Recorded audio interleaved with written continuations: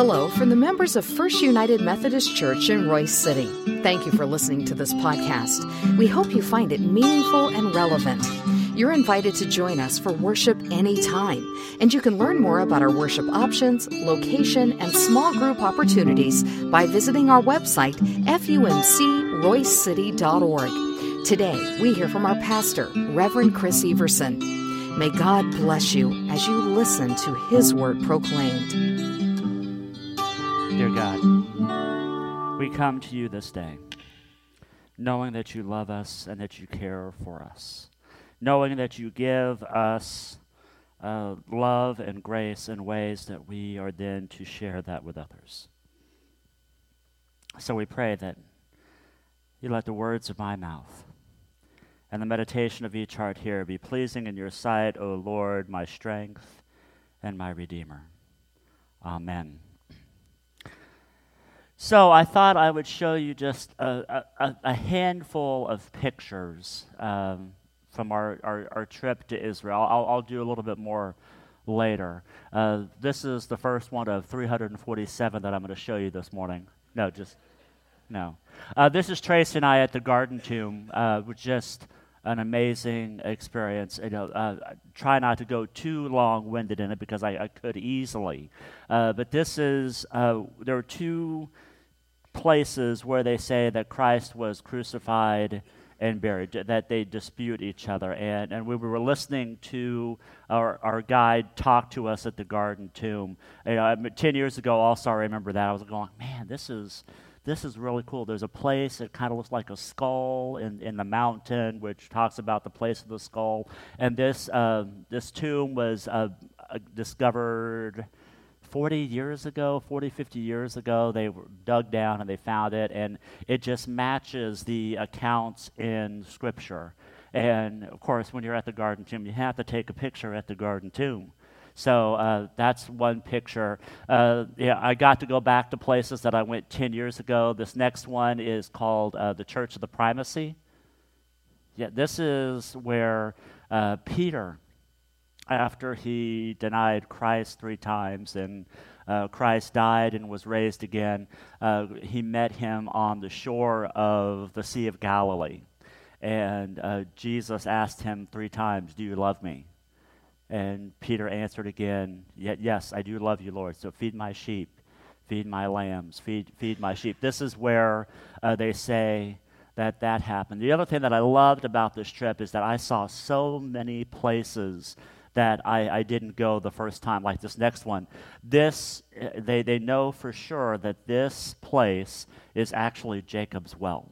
This is the well that Jacob built way back in Genesis, and then in the New Testament with Jesus, he met the Samaritan woman at this well, and we were able to draw up water from the well and drink it. Even Tracy, we bought a little jar that one of the priests that was there was sealing up, and it has Jacob's well water in it. So just to be there at that time. I think this next one's my favorite picture.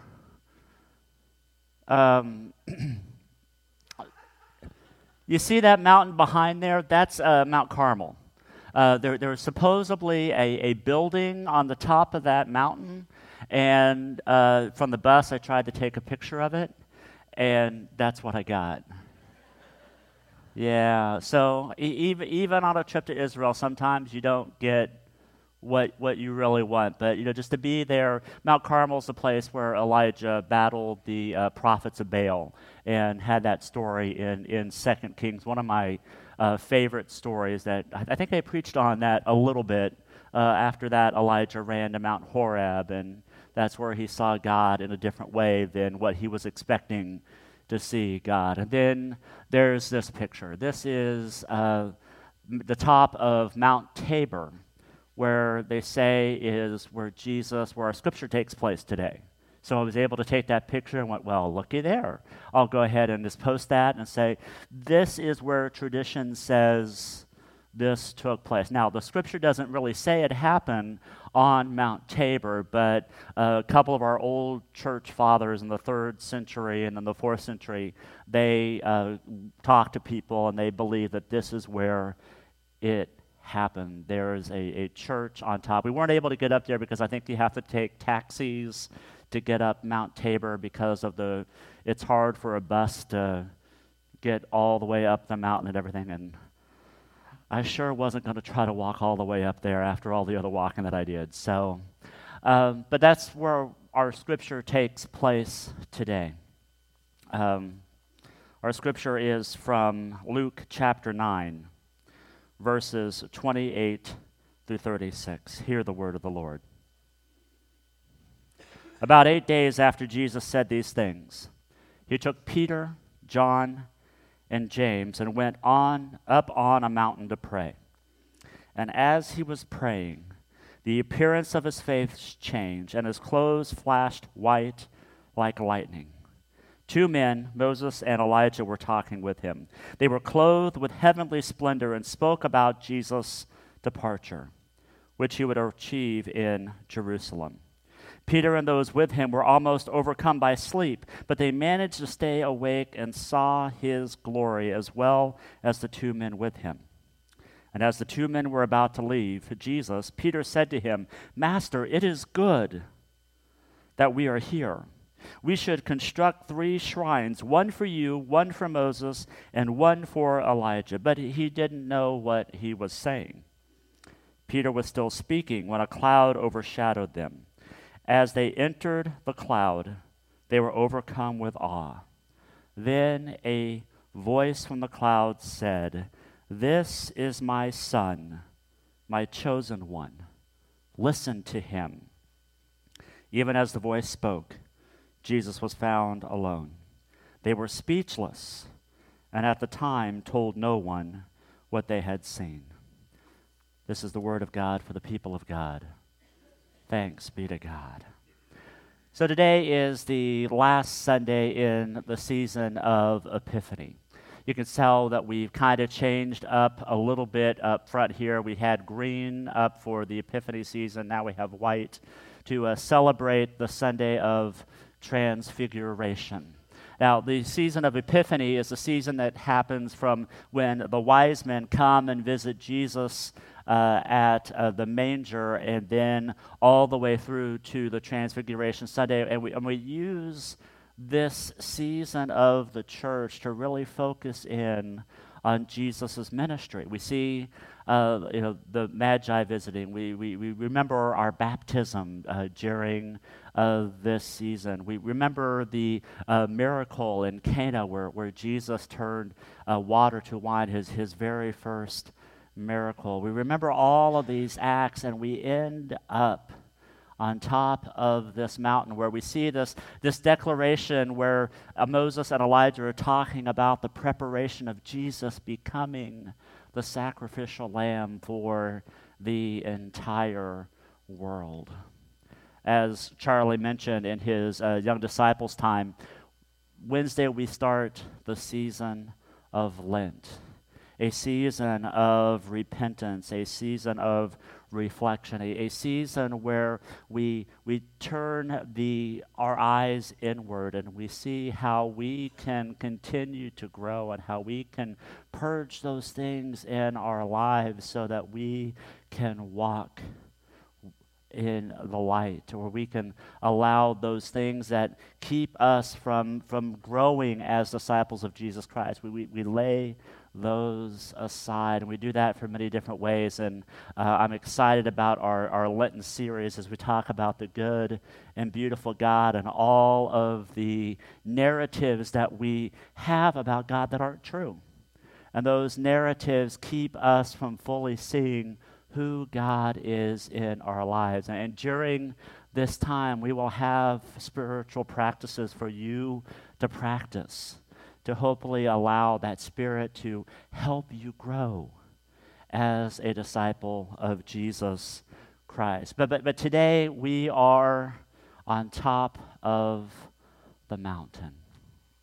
We see Jesus shining like the sun. We see Jesus standing there with Moses and with Elijah. See, the Mount of Transfiguration is important because of who was involved in this experience. First and foremost, of course, it's important because Jesus was there.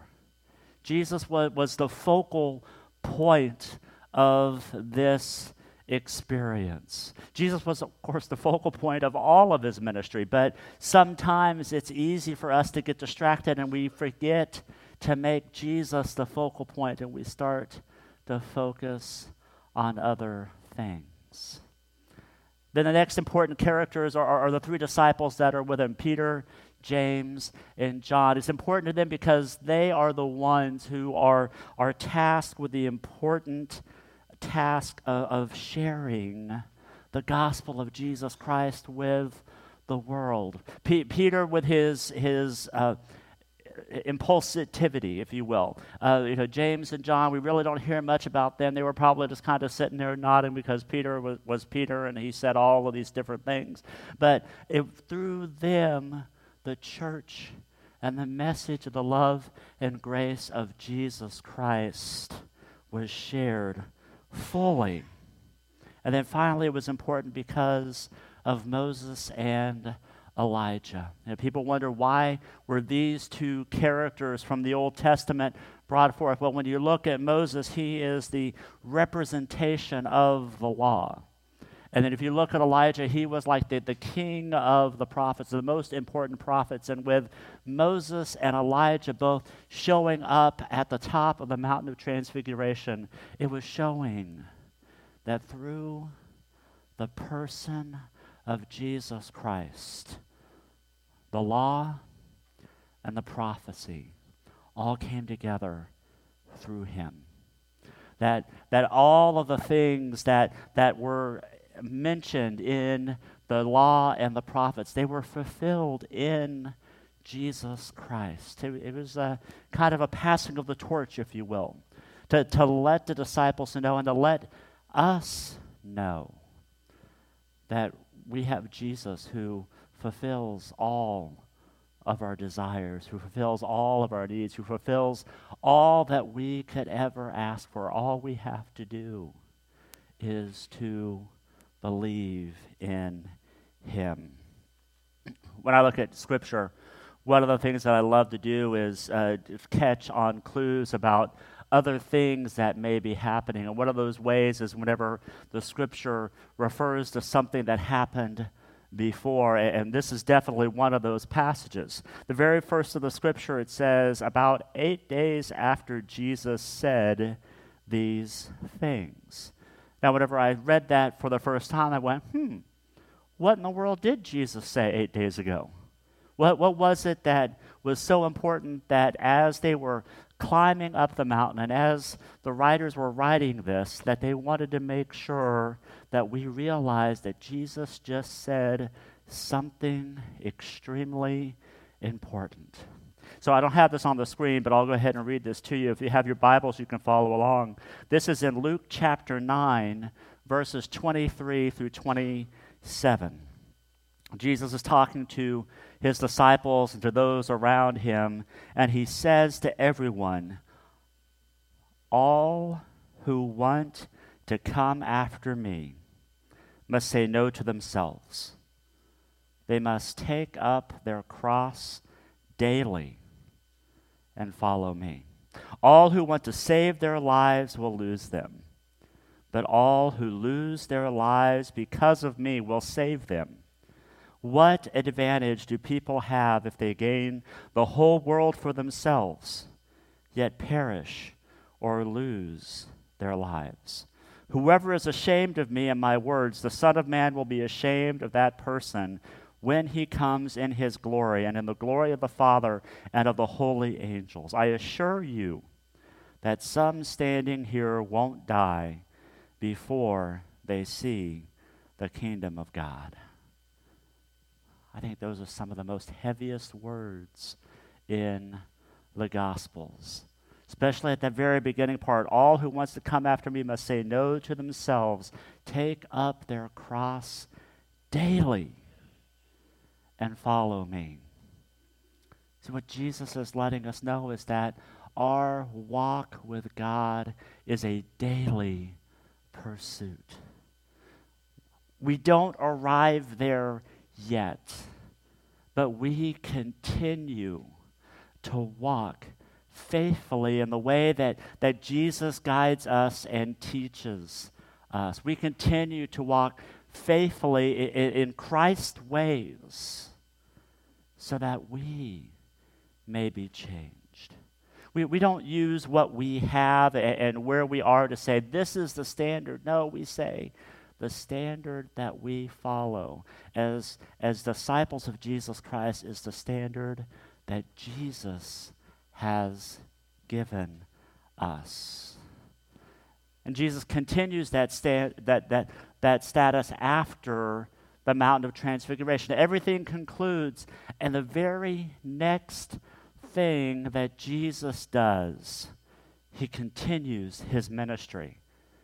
Can you imagine? You have this amazing high point where Jesus is transfigured. He's shining like the sun. He has Moses and Elijah standing next to him.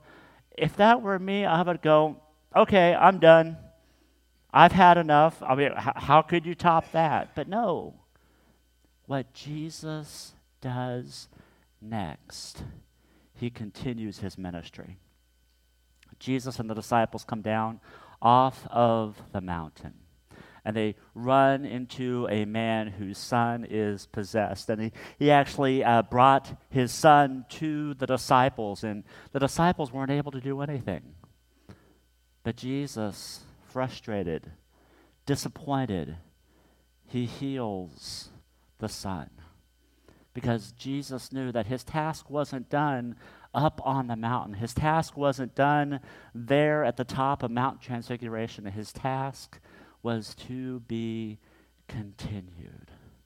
And so he continued that ministry to show his disciples that we move forward, that we continue to live in that love, and we continue to live in that grace that God gives us. As we close, I want to focus on Peter. Peter is such a fun character, and it was great being in the different places where Peter stuck his foot in his mouth, where Peter denied Christ, where Peter was restored.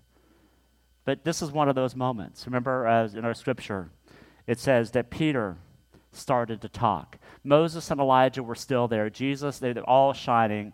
Peter just shoots out these words. Master, it's good that we are here. We should construct 3 shrines, one for you, one for Moses, and one for Elijah. And I love this next line, but he didn't know what he was saying. At this amazing moment, Peter spoke up. At this moment, he spoke quickly, wanting to lift up a place, wanting to say that this place, this moment, is the most important thing that you could ever have.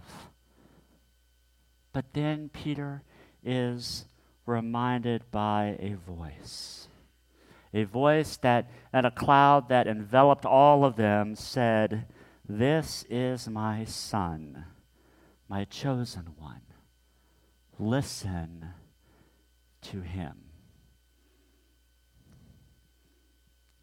My friends, my question for you today is, what if we are too busy trying to lift up our own agendas and we refuse to take the time to listen to the Christ?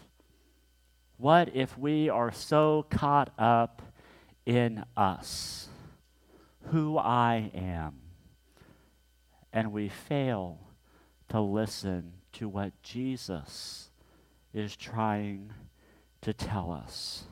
Are we like Peter, who is being too busy being reactionary instead of soaking up what Jesus is doing in front of us? Are we like Peter that wants to hold on to a moment and say that this moment is the most important thing, when the fact of the matter is, the most important thing is Jesus. The most important thing is his love and his grace.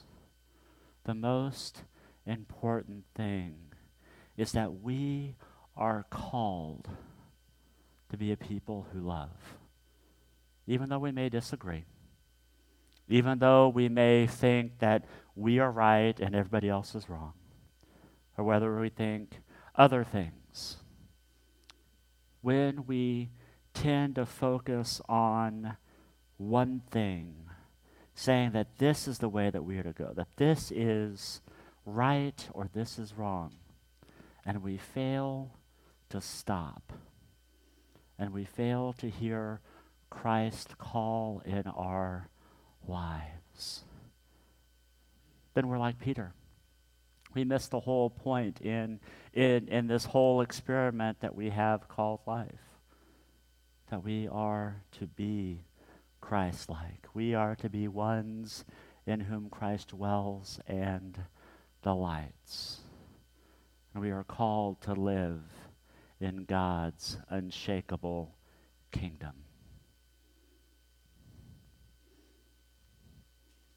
So we have this table. This table is a reminder for us, because as Charlie said, and as we remember, Lent is coming.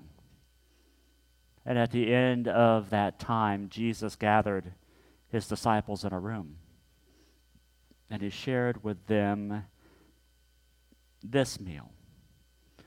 He shared with them that things are no longer the same, that things are different because of the love and grace of Jesus Christ, that things are different now because we have a Savior. And it's easy to forget that.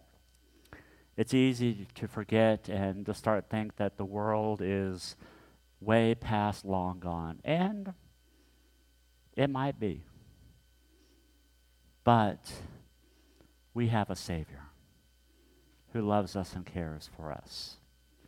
So as we prepare to receive this gift of bread and cup, I invite you to go to God in prayer with me. Let us pray.